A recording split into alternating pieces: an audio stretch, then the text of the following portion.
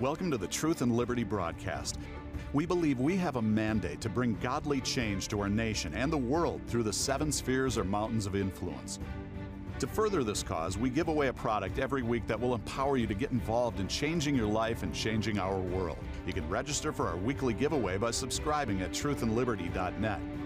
You can also subscribe to our newsletter to receive weekly updates on guests, news, and much more. This is an interactive live cast, and we welcome your questions. To ask a question during the live cast, use the comment or chat features.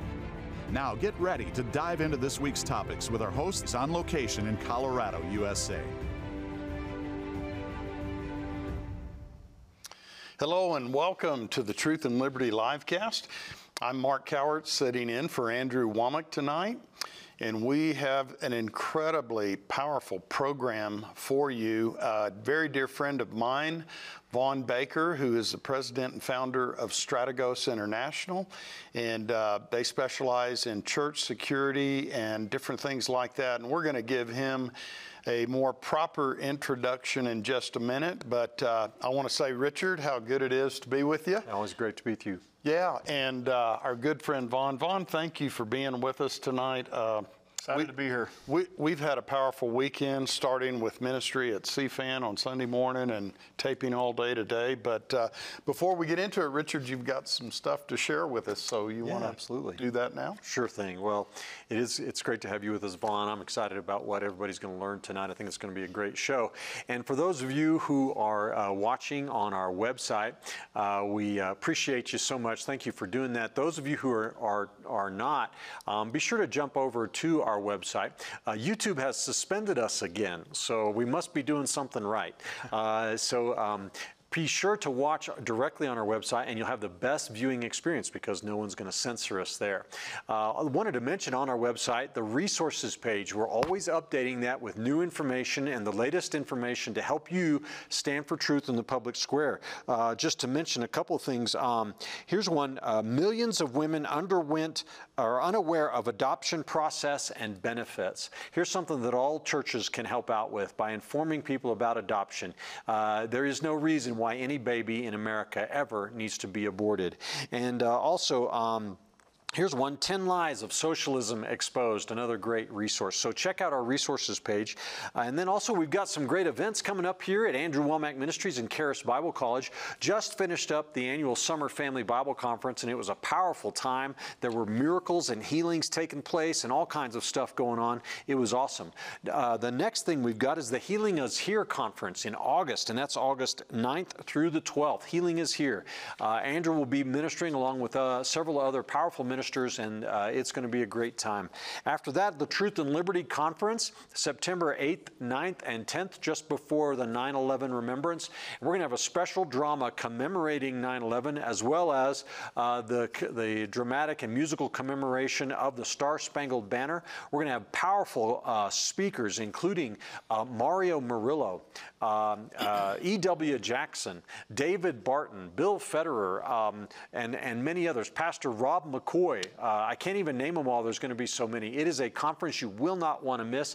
The theme this year is From Vision to Victory. So register today for that on truthandliberty.net. And then last, I wanted to mention the Ministers Conference. There's too many M's in that. October 3rd through the 7th. If you're a minister, you need to make it out for that event. Get recharged, get refired, get strengthened and supported by those who know what you're going through. It's always a great time. It's been going on here at AWM for 40 years. You won't want to miss. If you're not a subscriber to Truth and Liberty, I really encourage you to subscribe today. Just go to the upper right-hand corner of our website at truthandliberty.net and share your email address with us. Click subscribe, share your email address, and we'll put your name in the hopper to receive a free gift. Last week, we gave away a copy of Andrew's book, How to Find, Follow, and Fulfill God's Will. And I want to congratulate Donald Mitchell. You're the winner of that. Thanks for watching, Donald, and you should be getting an email with instructions on how to claim that gift. This week, we're giving away Andrew's book, Lessons from David, How to Be a Giant Killer. I just want to tell you guys, this is an awesome book. There's revelation in here that, I don't know, only Andrew can deliver. It's absolutely awesome. So be sure to become a subscriber today, and we'll put your name on the list to receive, be eligible to receive that. And then also, if you are not a member of Truth and Liberty, would you prayerfully consider becoming a member today? Your donations help us to do what we're doing here at Truth and Liberty, and I believe we are making a difference as we're equipping believers to stand for truth in the public square. Just go on our website to the donate page, and there sign up to make a recurring contribution, automatic gift of $5 or more per month. And when you do, we'll send you a free gift in the mail, which is this copy of the Declaration of Independence of the United States, the Constitution of the United States, and Andrew's own Declaration of Dependence upon the God and His Holy Bible. And we'll give that important resource to you today. So thank you, guys. Just keep in mind that your gifts are not tax deductible to Truth and Liberty, because we're a 501c4, not a 501c3. That allows us to endorse and oppose candidates where we choose to do so, and gives us a lot more flexibility. So thank you, guys. You're making a difference. With that, I'm going to kick it back to you, Pastor Mark, and we'll get started. Awesome. A lot of great things going on. Amen. And tonight, tonight we have a very special guest, a very dear friend, Vaughn Baker. And Vaughn has a company that he founded and is the president of, Strategos International. He's one of the few businessmen, Richard, that when I ask him how business is, he says, unfortunately, it's exploding because of the outbreaks of violence and things like that. So here's what we like to do. You know, we've got a whole page of things I could read on you, Vaughn. This is the only thing I want to read about you. And then I want you to share with us how you got started in this. But Strategos International, since 2002, has trained, consulted, and protected over 250,000 corporate, government, school, faith-based, law enforcement, and military professionals in over 15 countries globally. You provide everything from executive protection to security for crowds of 500,000 that you've done. But tell us how you got started in this. Well, as far as church security is concerned, I had a dear friend of mine from North Carolina back in '06, and he started sending me articles every time something tragic incident would occur at churches, and said, you really need to put a training course together for churches. And you know, I shortchanged God's vision as usual, and developed a 1 8-hour course on how to do a safety and security plan for churches, put together a security ministry. I'd already been serving on a security ministry for several years, and within a year and a half, the need was so great that turned into 8 different courses, not only for leadership personnel, but for ushers, greeters, deacons, elders, church security personnel. So it's really expanded, and God's really done some awesome stuff with it. Well, and one of the things that, backing up just a little bit, Vaughn, we had you on Sunday morning at Church for All Nations. So basically, I interviewed you, and I want to say that I was shocked at how engaged the congregation was. We were looking out over the congregation, and people were leaning in, leaning forward. After each service, you had a line of people. And what was interesting is that, unbeknownst to us, the executive director of the pregnancy center up in Longmont that was just firebombed was in that service. She had come down to go to Mario Murillo. She's listening, so we both got to speak to her, and she showed us the video of the clinic. Tragic. And it's completely gutted, firebombed. They are completely shut down. The insurance company is going through the process. And then they were further threatened. The people, they said, well, we're going to rebuild, and they said, we'll be back. And but one of the things I want to cover is what the definition of a protector is, because a lot of the viewing audience, they may be saying, well, you're talking about church security and things like that. What is a protector? What's the definition? Well, when you think of that word protector, you think of the professional protectors. And we think of fire, EMS, military, and law enforcement folks. But when if you define the word protector, it's somebody who's responsible for the care of another person. And when you are responsible for the care of another person, that means you need to prepare in advance, and you should be biblically obligated to prepare. According to, we base our programs on Matthew 10:16. You know, Matthew says, behold, I send you out as sheep amongst wolves, therefore be as wise as serpents and harmless as doves. So the wolves, obviously, are those that are there to commit evil, and the sheep are those that cannot protect themselves. So our job as shepherds, and some people like to call themselves sheepdogs, our job as shepherds and sheepdogs is to protect those that cannot protect themselves. So really that's going to pertain to a mother over her child, a grandparent that may be raising their grandchildren, parents, a father, or something Sunday like school that. teacher. Yeah, Sunday school teacher. And the stories you have are staggering to me, but I have a quote here, and I think most of us have heard it. But it says, "Remember, when seconds count, the police are only minutes away." So when we think of first responders, you always think of professionals, but really the mom, the dad, the grandparent, the Sunday school teacher may in fact be the first responder. And I know your phone, every time there's a national tragedy, your phone literally blows up. And I think the Uvalde shooting, you've blown up again. And every time I talk to you, you just bought another building, a bigger building. You had your other building, you've already outgrown that. And as you say, unfortunately, your company is exploding. But what are some of the things that people can do? Because I want to get us away from the thought that the first responders are the people you call 911. What can an ordinary, average, everyday citizen do to be an effective protector? Well, what you're talking about there is what we refer to as the true first responder. And those are defined as the people that are on scene when the crisis begins. Their proper or improper response is more than likely what's going to determine success versus failure. So what they can do is they can educate themselves on, we say all the time, bad acts are preceded by bad behavior. And so there's opportunities to intervene before the act begins if we know what to look for. So we educate those folks on what suspicious activity looks like, and then once they see that, how they should respond to that in a way that amplifies the core mission of the ministry. So one of the things you said on this trip that was worth the whole trip is normalcy bias, or what is sometimes called normality bias. What is that? Normalcy bias is a phenomenon that gets people hurt in every single incident of mass violence, hurt or killed. And it happens in all types of crises, but we focus on the incident of mass violence, the active shooter event. Normalcy bias is you and I are biased to the normal that takes place every day. In fact, so much so that we expect the normal to occur every day. When the abnormal occurs or when the crisis occurs, what tends to happen, though, as a result, if you absent training, is you either ignore the crisis or you rationalize it away. You come up with a substitute reality of something you can accept that isn't the crisis. Unfortunately, a crisis that we don't accept is not something we can effectively respond to. So just by us talking about it tonight will allow people to overcome this idea of normalcy bias. Just to give you a few examples, especially in a church, Wedgwood Baptist Church, 1999, we had a mass attack in a mega church in Fort Worth, Texas. What ended up happening is we had a celebration service with 700 youth present on a Wednesday night, and a deranged gunman came into the foyer and began to shoot. We had 2 youth that were sitting over on a bench in the foyer that were killed instantly. We had a male staff member down a hallway that saw the first 2 homicides take place. He looked at the lady standing next to him. He said, "Lady, step out of the way. He's coming this way. He's part of the skit." So he couldn't accept the crisis. He said, "This has to be a skit. This can't be real."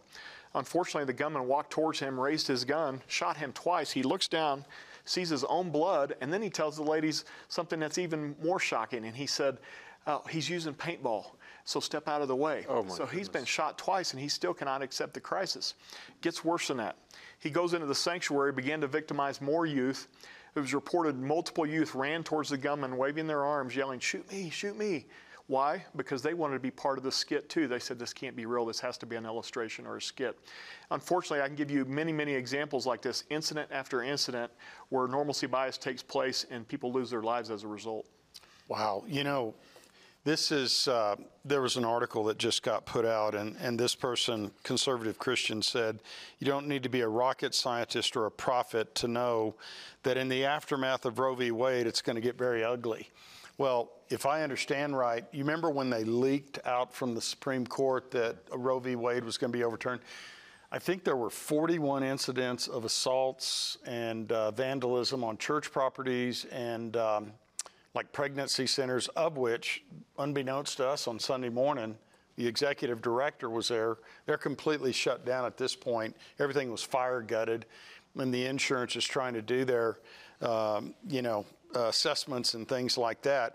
How do you overcome this thing, normalcy bias? Because after we talked about it, I went and read up, and it says your brain can actually be your worst enemy if you aren't trained in this? Is it a complex thing to overcome? Well, many people will say, well, I'm going to respond based on my instincts.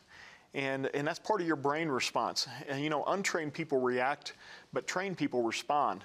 Our instincts are the enemy many times. Those things that I do instinctually or naturally are many times the wrong thing. We don't train to reinforce our instincts. We train to overcome our instincts. So that's just the fact that we're talking about it. People, your viewers tonight, just the fact we're talking about normalcy bias and they remember this conversation, it's going to allow them to overcome incidents where, God forbid, if they ever find themselves in, they'll be able to move on very quickly to the response phase. One of the things I want to point out, I'm so excited about the National Christian Protectors Conference.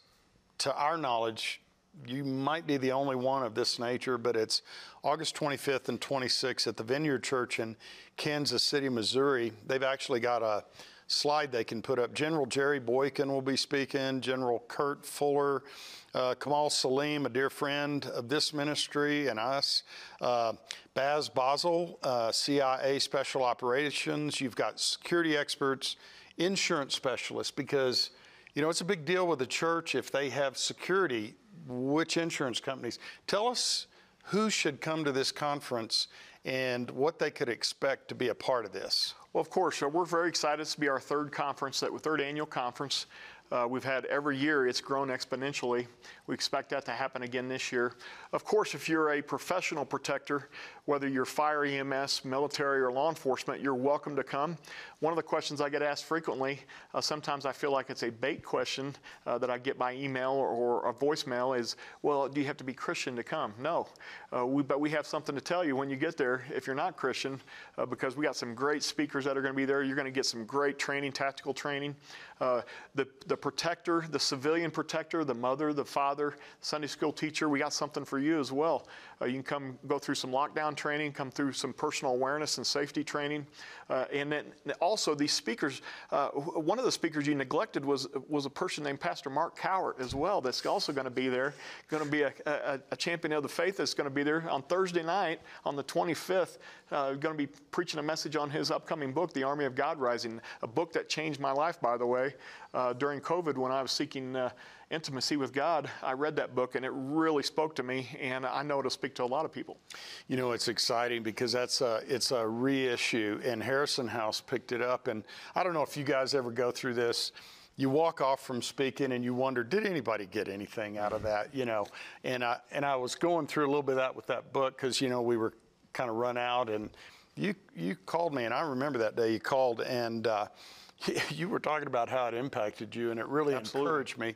But I did a little bit of an update because since that, there were some things the Lord had spoken. The content's the same, but the importance of it is we are living in what I believe is the last of the last days. Amen. The Lord gave me 5 very specific words and 4 very specific dates that are very, you know, critical to this time.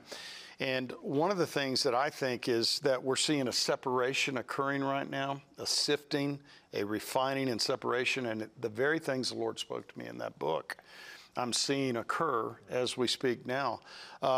Something I want to mention is a couple of books that you've written, and there's 2 ways to get these books. One is called The Church Security Handbook, a practical biblical guide for protecting your congregation in certain times. The other is Active Threat, Workplace 911, and an expert guide to preventing, preparing for, and prevailing over attacks at work, school, and church. Tell us what these books are about. Well, the Church Security Handbook is a philosophical approach to how do you set up a safety and security ministry in a way that doesn't compromise the core mission. What we define the core mission for any ministry is to provide an atmosphere of comfort, refuge, worship, and learning, and of course, sharing the gospel. So how do you accomplish safety and security without compromising the core mission? It would be easy for us to come in and turn you into a prison, but that's not what we want. If you do church security correct, your church should become a more friendly place, not a less friendly place. And we're talking about safety and security from the parking lot to the pulpit, and dealing with everything from Band-Aids to bullets. So we cover all of that in this book. But the other book, the Active Threat Workplace 911 book, is a book I co-wrote with my partner, Mark Warren.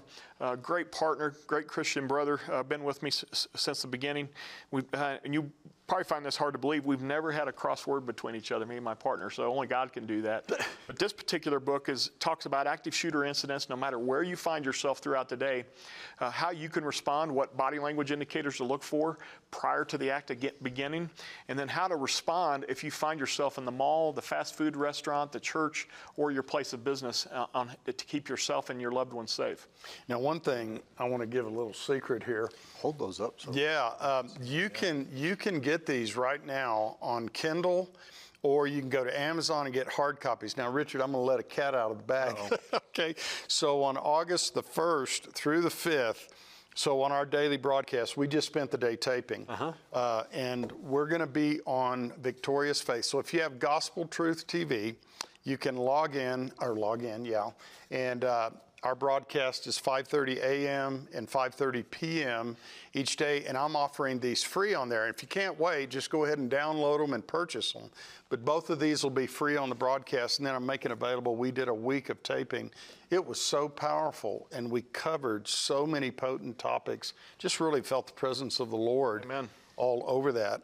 And so one of the things I think, would you say these books help deal with the normalcy bias? We do discuss it in both books. Okay. And then, of course, how to overcome it.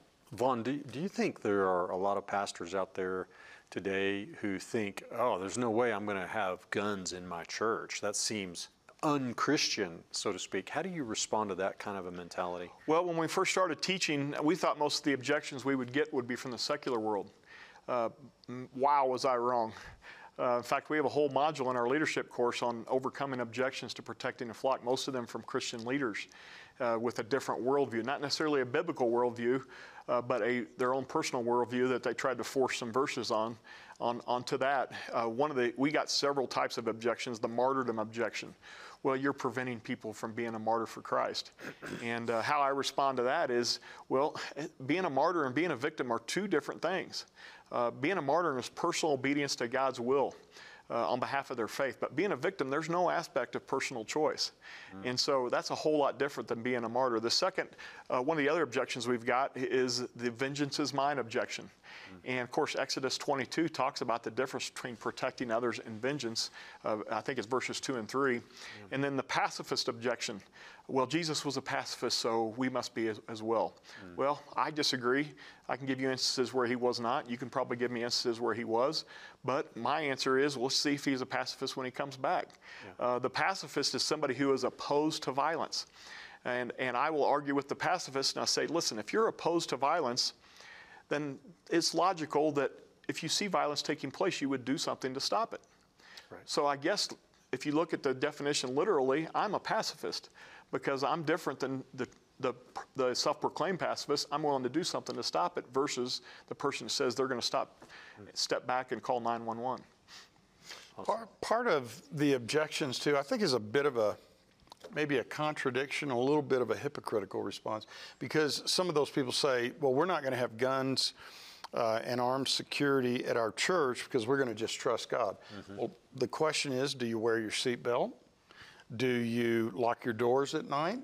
Do you have insurance on your car, in your homes and property? And another one would be healing. You know, some people think sickness is the will of God. Well, if it's the will of God, why are you going to the doctor to try to get out of the will of God? If he's in that good a control, you just let him handle that. Right. And so I think there's a lot of contradictory terms there. But, you know, this thing, every time there is a national tragedy, the gun control issue comes up. Right.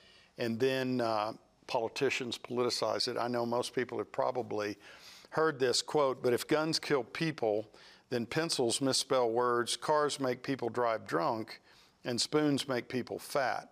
And so it's funny how the left has taken this and twisted that. But to date, I don't know of a gun that's ever jumped up off the shelf and shot anybody. And we know that the real answer to a bad guy with a gun is a good guy with a gun.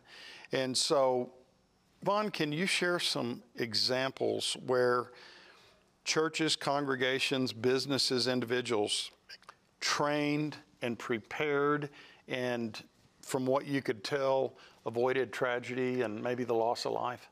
Yeah, I'll give you 2 or 3. One here locally, not too far from here, an hour away in Colorado Springs, New Life Church, 2008. We had 3 that were victimized in the parking, actually 4 that were victimized in the parking lot. 2 of them lost their life. An attacker with an AK-47, 300 rounds of ammunition. But we had a trained security team on site. A female security officer, as soon as he made entry to the building to try to make it to where the crowd of people was, she was an armed responder, well trained, and she stopped that threat immediately. She engaged him, wounded him, and what we see many of these people do, he then pulled himself into a side hallway and then self-inflicted and killed himself. Another example of a missionary down in South Africa, Charles Van Wyk, has written a book on called Shooting Back, The Right and Duty of Self-Defense. He was present in a church service, 1,500 people present. Terrorist attack occurred. 3 attackers with machine guns and hand grenades, and they began to kill people. 11 people, unfortunately, lost their lives. All he had was a 5-shot revolver. He chose to demonstrate that John 15:13 love. Greater love hath no man, he's willing to lay down his life for another. He did not lose his life. He shot all 5 rounds at the attackers, and guess what those brave souls did? They ran away. They said, we weren't expecting people to fight back. So I can give you several examples. Bellevue Baptist Church, one of the largest Baptist churches in the country. A trained greeter that tried to greet a man on Easter Sunday morning that came in and asked her where the balcony was. He was carrying a backpack. She thought that was unusual. As he walked away, she saw his jacket come up. He had a firearm, a pistol. She told security. They immediately went over and stopped him, asked to search his backpack, found an AR-15, a shortened AR-15 with 300 rounds of ammunition. You can imagine the carnage that would have caused if he'd have made it to the balcony. That's amazing. You know, and I want to remind everybody, we'd love to hear your questions. Yes. Fire away, because sometimes when you hear we're talking about church security or first responders, you think, well, that's when you call 911, but actually it's who's closest and what have you. What do you think, Vaughn, about this recent Roe v. Wade? And even before it was officially announced, I think there were 41 incidents of assaults and vandalism and firebombing right here up the road in Longmont, Colorado. Have you been made aware, and what is your concern? Because you're an expert in this area. What are you foreseeing right ahead? Well, I think we're seeing an amplification of what Isaiah 5 talks about. And in the end times, those that call good evil and those that call evil good. And right now we're seeing, whether it's prosecutors, whether it's all kinds of non-for-profits, we're seeing people that say, kill the innocent and protect the guilty. I mean, they're against the death penalty, but they're sure willing to kill an innocent baby, which just makes no sense to me. We're seeing an amplification of that. This pregnancy center that just got firebombed, doing nothing but, they don't even take a political stance, doing nothing but good for people. And because they're protecting the unborn and serving this female from further PTSD and all kinds of things guilt and all kinds of shame she could go through, they're being targeted.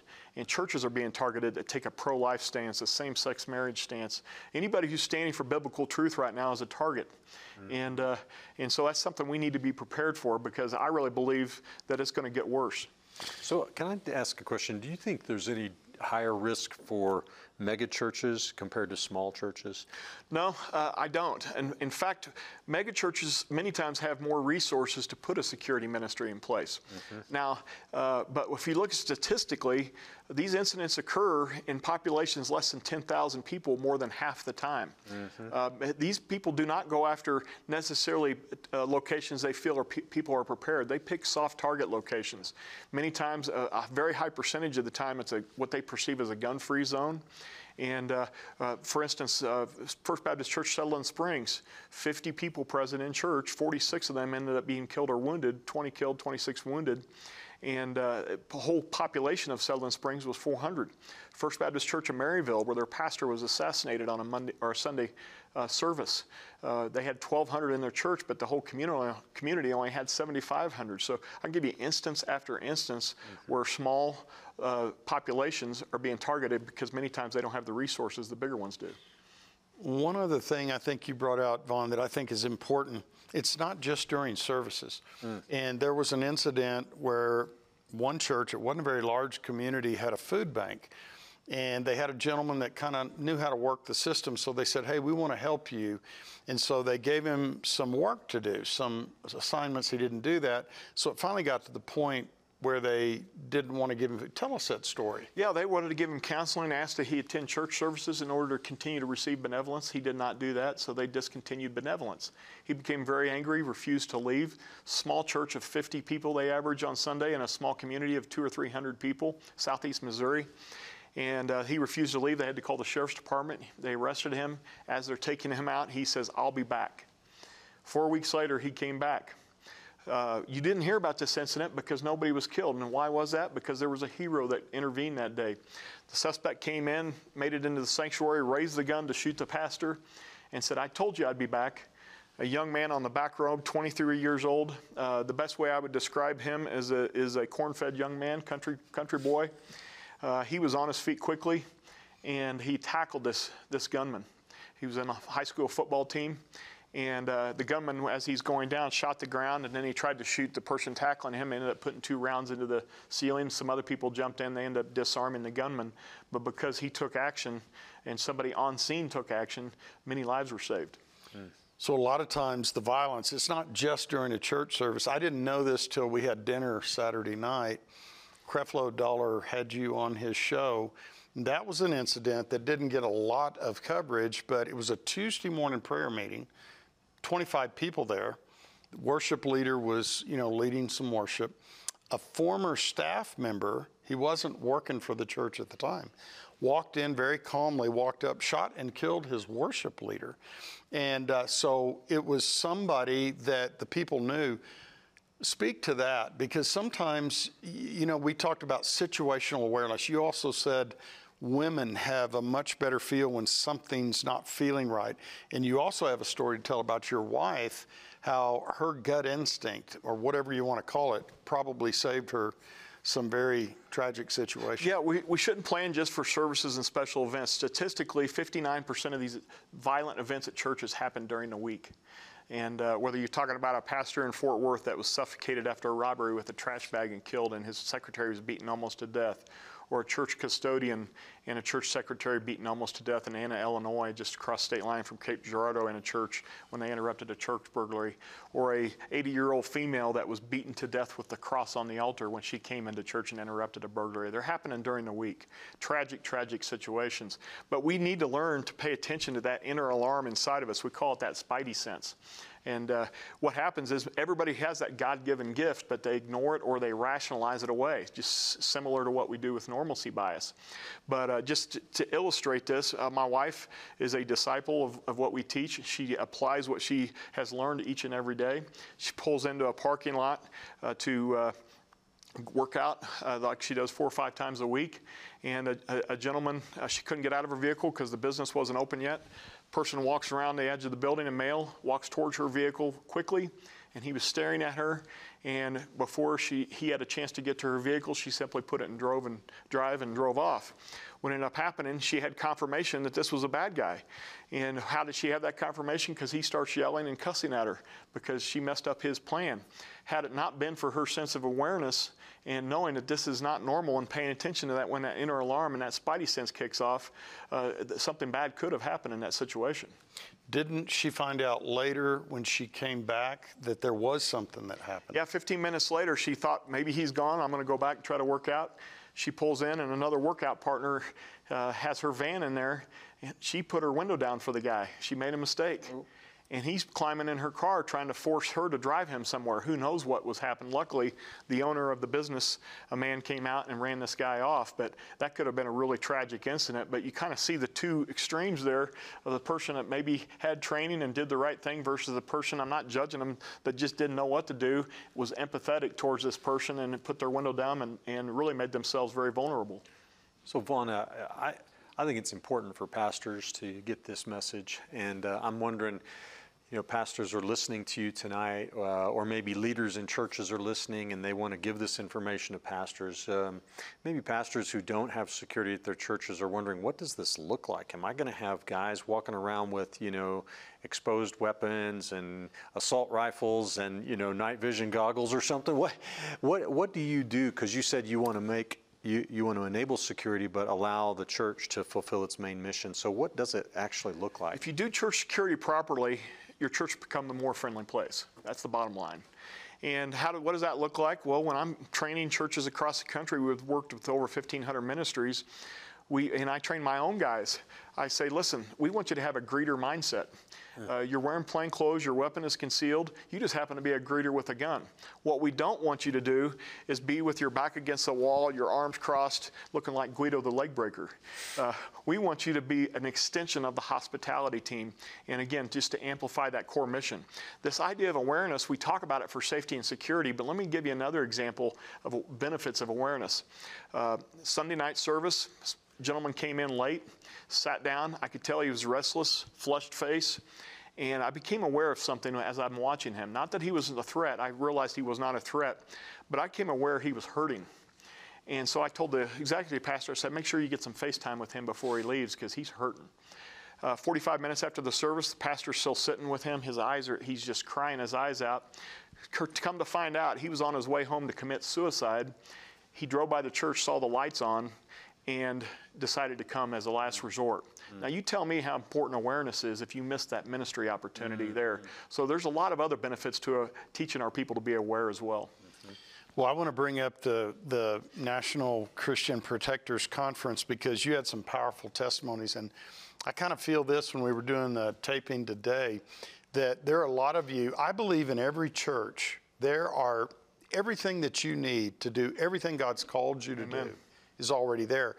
So a pastor, which is who we really want to target on this, to put that in place, a security team, I promise you there's going to be retired or currently serving law enforcement, military, special forces guys, EMTs, things like that.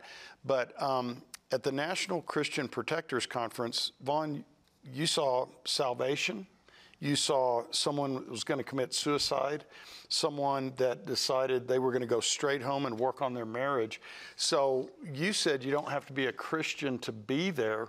I want to encourage people to consider inviting your loved one or someone that you know, what have you, to come to this. But tell us about how it's for everyone and not just Christian folks. Absolutely. It's for anybody that's going through hurts, heartaches, and hang-ups.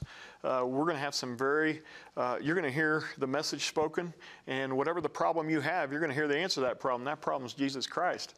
And that may not be what you came to hear, but that's the answer when it comes down to it. So there's going to be lives changed, just like there has been every other year, and we're excited about that. Well, if they could put the graphic up again, the lineup of people: General Jerry Boykin, General Kurt Fuller, Kamal Salim, Basil there. I mean, these guys, these are true men of God, and there's going to be military and police and things like that. I can't think of a better place to send people that have this same heart, because the fact when you've got military personnel, you've got law enforcement, that's speaking to me. They're a protector. They've got a protector's heart, and this is a place. But let's see if we can land in on this, because I would really like to see this word get out to pastors. And so, Vaughn, a pastor has got everybody clamoring for his attention. You know, he thinks about what he's going to say, who's it going to make mad, who's it going to offend, who's it going to make happy, who's going to threaten to leave. And so let's say a pastor doesn't know where to start. And what would your company be able to offer? How do y'all, because some people just say, I don't know where to start. Well, as far as what we could offer, you know, they know this is what they want to do. They just don't know how to get there. So what we're going to come in and do, and we're going to come alongside them and give them that roadmap. We're going to assist them in identifying their goals and objectives of their ministry, whether that's uniformed or non-uniformed, pros and cons of armed versus unarmed. We're going to talk about insurance requirements, that sort of thing. But then we're also going to talk about how you select the right people for your ministry. Don't matter what kind of policies and procedures in your place. but the most critical piece of that security ministry is selecting the right people that are there for the right reasons, and that they have the right characteristics that you're looking for. One of the most important of those is humility. That's what you're looking for, the absence of self. You're not looking for somebody that just wants to be on the security ministry because they want to wear that cool earpiece or because they want to carry a gun in church. So those are just a few of the things we can come alongside them. A system with insurance, system with policies and procedures, and really get them down the road of a ministry. We really encourage you that you want a security ministry, not a security department. I've seen security departments in several churches. What happens is that's a silo. It's those guys' responsibility is safety and security. That shouldn't be the case. It's everyone's responsibility. And so you're just one of many ministries within the church, and we're going to educate all of them on how they can participate and be involved in this idea of safety and security for everybody at church and amplify the core mission. And you know, if I could speak to this, if this were to be heard by a pastor, I believe where God guides, He provides. And a lot of times a pastor may say, my goodness, we've got our budget stretched so thin right now, but I will tell you, there will be people that are willing to give toward this. And the thing I appreciate about you, I've experienced it. Whoa, have we ever? You know, we've got some sophisticated equipment, the laser training. That was a very expensive piece of equipment, and one of our members found out and said, well, how much is it? And it was a lot. And he wrote a check right there for it. And, you know, our head of security is a dear friend of yours, Sherman Fuller, Ranger, 2nd Battalion, combat vet, Command Sergeant Major. And we're blessed beyond measure to have him. Amen. So there is rigorous training. One thing we might want to cover, you know, I didn't have time to get the slide loaded in, but the debate always comes up when there's violence that guns are the problem. Yes. And the fact of it is the stats, very comprehensive data shows where there's an increase of gun ownership, crime and violence go down. But concealed weapons permits is a tremendous responsibility.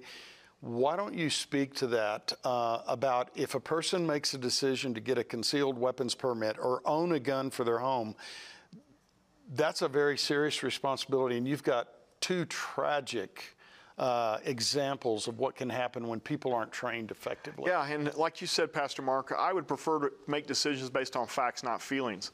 And when you talk about having guns in places, crime goes down. The opposite of that is also true. You think about Chicago and Los Angeles and New York, where gun control is very prevalent and very strict. You go to jail for a long time. There's crimes out of control in those areas. So that illustrates what you're talking about. As far as when you make the decision to purchase a weapon to carry for yourself, that's a Second Amendment right, of course. I'm a huge Second Amendment supporter. However, it's a tremendous responsibility. Remember, you have the ultimate responsibility where you can take life from somebody else. So that means you need to prepare in advance in a way that represents excellence. And that means we're going to train. A couple of examples where that did not take place was a church in Florida. What ended up happening in that particular case is we had two deacons that went into a Sunday school room that was empty. One of them wanted to show the other one his new gun. Well, when they got in there and pulled it out, the gun went off accidentally. The round went through the wall, hit a 21-year-old, happened to be the pastor's daughter, hit her in the head and killed her instantly. He had to take a 6-month sabbatical because of that needless tragic event. Another incident in Tennessee, they were having a meeting after First Baptist Church Sutherland Springs. How are we going to deal with the security to keep our church safe? One guy says, well, I know how I'm going to deal with it, and he pulls his gun out right there in the middle of everything, and his gun went off, shot his own wife in the leg. And so I'm sure that counseling session afterwards was kind of interesting, and maybe he had to say, I promise it was an accident. That's it wasn't horrible. on purpose. Can you imagine? Yeah, so it's just a couple of real tragic events that can happen if we don't invest in training, we don't take this topic seriously. Yeah. You know, no, go ahead. Okay? Well, I wanted to ask kind of a broad cultural question right now. Crime is going up all over America. Here in Colorado, it's just through the roof. I think I saw stats on a 40% increase in the murder rate here, incredible rates of auto theft and other crimes. You've got a law enforcement background, security expert. What do you think is going on? What's causing this, and what do we need to do about it? Well, we're seeing degradation of morals in our society. The absence of fathers participating in their children's lives. That's a big cause of it. Whether we're talking about left-wing prosecutors that are refusing to prosecute violent crime, but they're also prosecuting people that are protecting themselves. We saw that just in New York, a bodega operator trying to protect himself from what was clearly this guy was trying to abuse him, and this guy's wife actually stabbed him. He actually grabbed a box cutter that happened to be there, defended himself. He gets arrested the next day for murder because this guy came behind the counter and tried to attack him. He sat down trying to de-escalate this situation, saying, "Sir, I don't want a problem, I don't want a problem." Tried everything he could, and those people are being prosecuted. So obviously when the criminals feel emboldened, in Los Angeles, the criminals are getting tattoos of the prosecutor's name on their forehead because they know that this prosecutor is going to be somewhere I can go out and I can victimize others because nobody's going to do anything about it. So when you embolden those that victimize others, that are willing to victimize others, and then obviously that's going to amplify itself, and it turns into almost an anarchist mindset where they just feel like there's no accountability. The deterrence to crime is when they think somebody's going to stop it, or they think there's going to be a punishment after that. When you remove that, both of those aspects, then they're emboldened to commit many violent acts, and they have, especially when they don't have to post bail. They get let out without any bail in many of these cities, and they may commit 3 or 4 very serious crimes before they ever see a judge. Wow. Well, we've got some questions coming in. You want to take some of these? Let's Absolutely. do that. All right. Here's one from Anthony on chat, and he's asking, some churches have people who conceal carry. What do you say to them about what they should do during an event when an active shooter, so they don't get in the way of the security team? So let's say you've got a church that does have a security team, but there's also members in the congregation that carry. What's your counsel to them? Well, first of all, if they're going to carry, we do recommend they conceal carry, not open carry. There's really no tactical advantage to open carry, and it creates anxiety for a lot of people. I would be very upset if I knew my decision to open carry caused somebody else anxiety. The second part of that is they need to understand that, yeah, of course you have your right to protect your own family, but if you choose to do something behind that, as soon as you draw that weapon out of its holster, you need to understand that action could be perceived as you being the bad guy.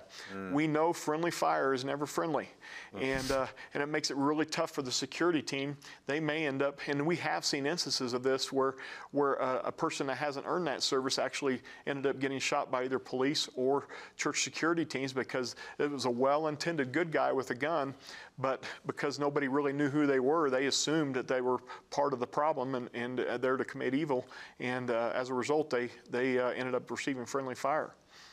So it's just something to consider. It's a personal choice, a personal decision, but you need to understand the ramifications of that decision. Again, training. Training. And, you know, whenever I become aware of somebody that's personal carrying in my, I introduce myself, I use it as an opportunity to recruit for the security team. And we say, hey, listen, you obviously have a skill set. We have a process where you can go fill out an application, go through an interview process, and hey, let's turn lemons into lemonade and see if we can't recruit that person for our security ministry. Well, Vaughn, Jim here on Facebook also is wondering if you provide any training for churches with regard to their children's ministry, so like preventing sexual predators and things like that. Yeah, we do provide in our leadership course, we talk about safety and security protocols in the nursery, in Sunday school, and of course part of that is the 2-adult rule, 2 screened adults background checked, and we also talk about how we're going to check them in, make sure that the right parent that checks them in checks them out, and having a matching ID protocol. So we did talk about that. As far as the children's minister, we also educate and teach children's volunteers how to do a lockdown and what to do when lockdown fails. They really need to know how to protect those, you know, those where young children and infants are at. Those are what we call high risk, low mobility environments. So just telling everybody to run away isn't possible when you got several cribs with infants in them. And so we need to teach those folks how to lock down and prevent access, and as well as having security personnel that can protect those folks. Well, this next question is mine. It's not coming from viewers. Okay. If you look at the news media in America, the common message that seems to be coming out is that conservatives, or domestic terrorists is the label they like to put on conservatives, are the real threat of violence in the country. But when I look at actually what's happening, what I see is, like radical abortion advocates firebombing clinics. I look at, Marxist riots in 20 all the way up until the present time. I mean, burning down restaurants and Antifa and all this other stuff. Japan's prime minister, a conservative, just got assassinated. Mm-hmm. Is anybody connecting the dots there? Do you have any thoughts on that? Which, on the ideological spectrum, where are the risks coming from? Well, for political violence. Yeah, for political violence, when we see Antifa, we actually did protection for news crews 4 times during the St. Louis riots. We did the riots in Milwaukee, Charlotte, Chicago. And so we got a firsthand look at who was committing the violence. We actually figured out what hotel the Antifa folks were staying in. We'd go hang out, send somebody over there to go hang out and figure out what their plan was for that night. And so we knew what they were planning for that night. We saw many instigated riots by left-wing Antifa folks. And then after they'd set a fire, they'd run around a corner and change clothes so they couldn't be arrested later. The police were up farther away, shooting tear gas and on their skirmish lines while we were right in the middle of it. Fortunately, we were in plain clothes. They thought we were part of the news crew. They, for the most part, left us alone. Statistically, most of these are occurring. However, I will say there's some right-wing wackos out there too. There's extremists on both sides. We got to make sure that we keep our beliefs based in truth, which you've already talked about. And not the extremist is somebody who's willing to commit violence on behalf of what they believe. There's a big difference between protecting others and violence when we're talking about malice, forethought, and intentionally hurting others. So, but the vast majorities are coming from the left side. Yeah, it seems like that also some politicians are wanting to use labels to paint people as violent to advance their political agenda. Do you see that as well? Yeah, absolutely. And when you can't win the argument, you got to put a label on it. Yeah. And again, it's feelings over facts. And we're to ignore everything that happens on this side. We're seeing it now. I mean, judges are being run out of restaurants. Their attempted assassination on a Supreme Court judge. And of course, it gets rationalized by saying, well, that's their right to protest. So I do have some opinions on that. And we want to ignore everything that's happening on one side. But anything on the other side, we want to amplify and, of course, even fabricate what actually happened if it comes from the right. Well, one more question here from our viewers, if it's okay, Pastor. Lisa on chat asks if you're aware of local police departments and sheriff's offices providing free training for businesses and churches on security. Yes, they do. Many law enforcement agencies do provide that service. I will say most of the time it's an awareness course. Mm-hmm. Provides awareness that we think you as the church should put together a safety and security ministry. They come alongside you. They may provide a risk assessment on your facility. Their community interaction officer, that may be mostly that's where it stops though. As far as telling you how to put together that security ministry, that's a completely different ballgame. Most of the time we don't see them providing that. They will provide many times the assessment and awareness course, but not how to. Mm-hmm. How important is it, for a local church to have a good relationship with the police department? Oh, it's critical. It's critical that we have partners, all the stakeholders, law enforcement. They need to know who to call if something happens at your church after hours.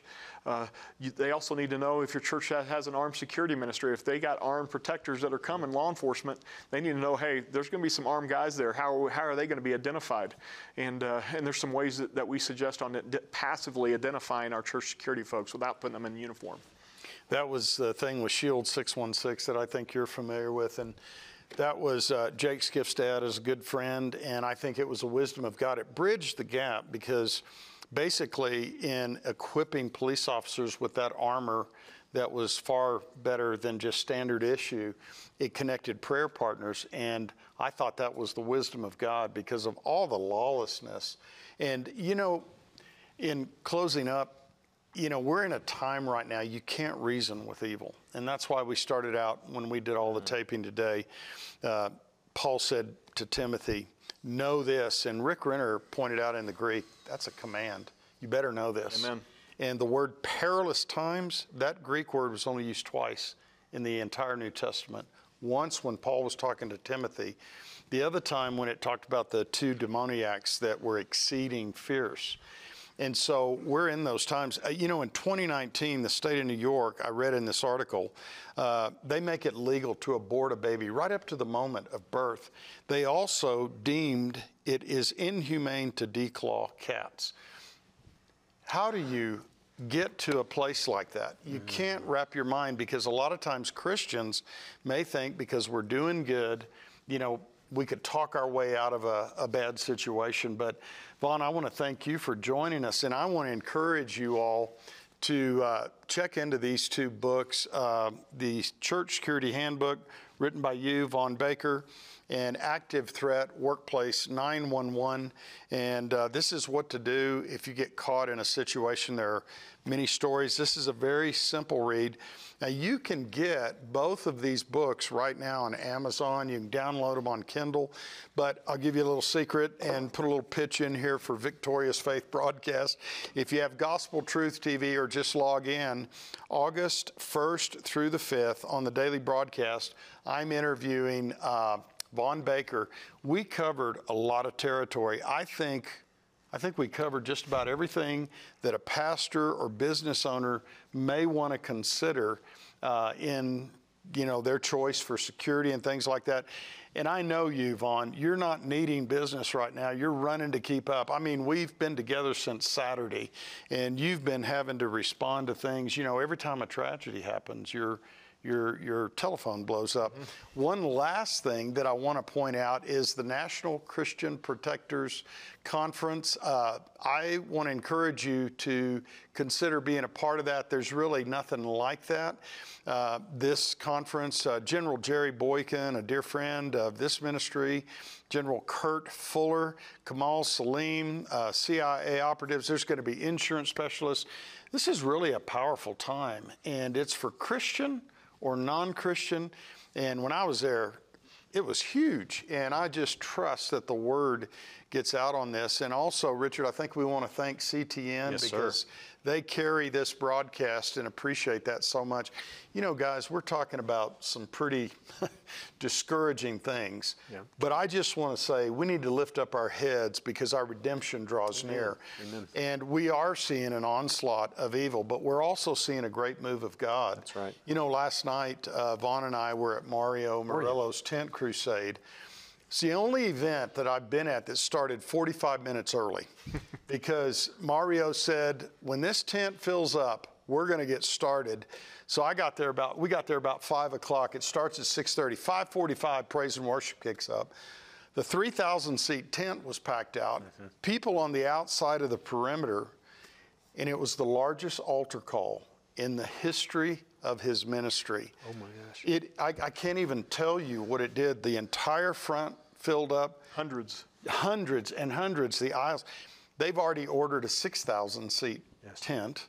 And I'm telling you, there is a move of God on. The reason I bring that up is there is a hunger. There were healings that were taking place.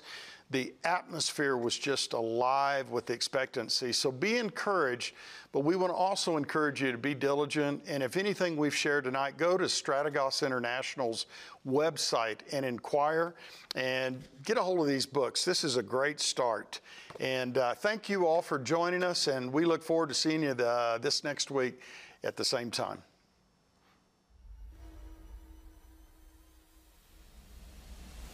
God will come through. Miracles are waiting for you, but not if you stay in the boat. It is vital for the church to be the salt of the earth and have the God-intended righteous influence on our culture and community. Faith doesn't give you the whole picture. God doesn't tell you every step along the way. He says, trust me. Is the finish line how much stuff you can accumulate before you die and leave it all behind? Or is the finish line standing before God?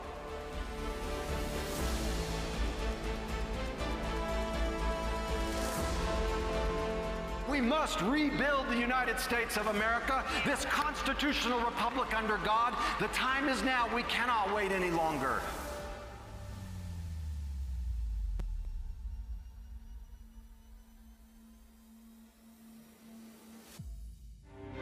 Join us next time for the Truth and Liberty broadcast. Find tonight's episode and related articles and links at truthandliberty.net. Truth and Liberty is viewer supported. If you'd like to help us continue our live casts, you can make a donation at truthandliberty.net.